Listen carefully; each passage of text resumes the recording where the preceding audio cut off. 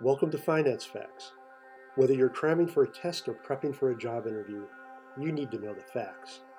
Finance Facts. What is transaction banking? Okay, a very important concept from the banking space is transaction banking. So you just know we're going to talk about it. Let's go. Transaction banking refers to a set of financial products and services a bank offers its commercial customers. These products and services are intended to financially support trade, cash flows, or commercial paper, among other activities.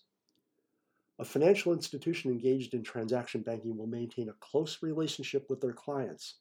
This is to ensure the bank isn't easily replaced by another financial institution. The transaction banking division of a bank will provide banking products and services for corporations as well as other financial institutions.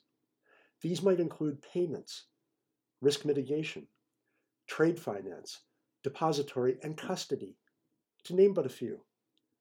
Note the trend of transaction banking in recent years is towards the near instant provision of products and services.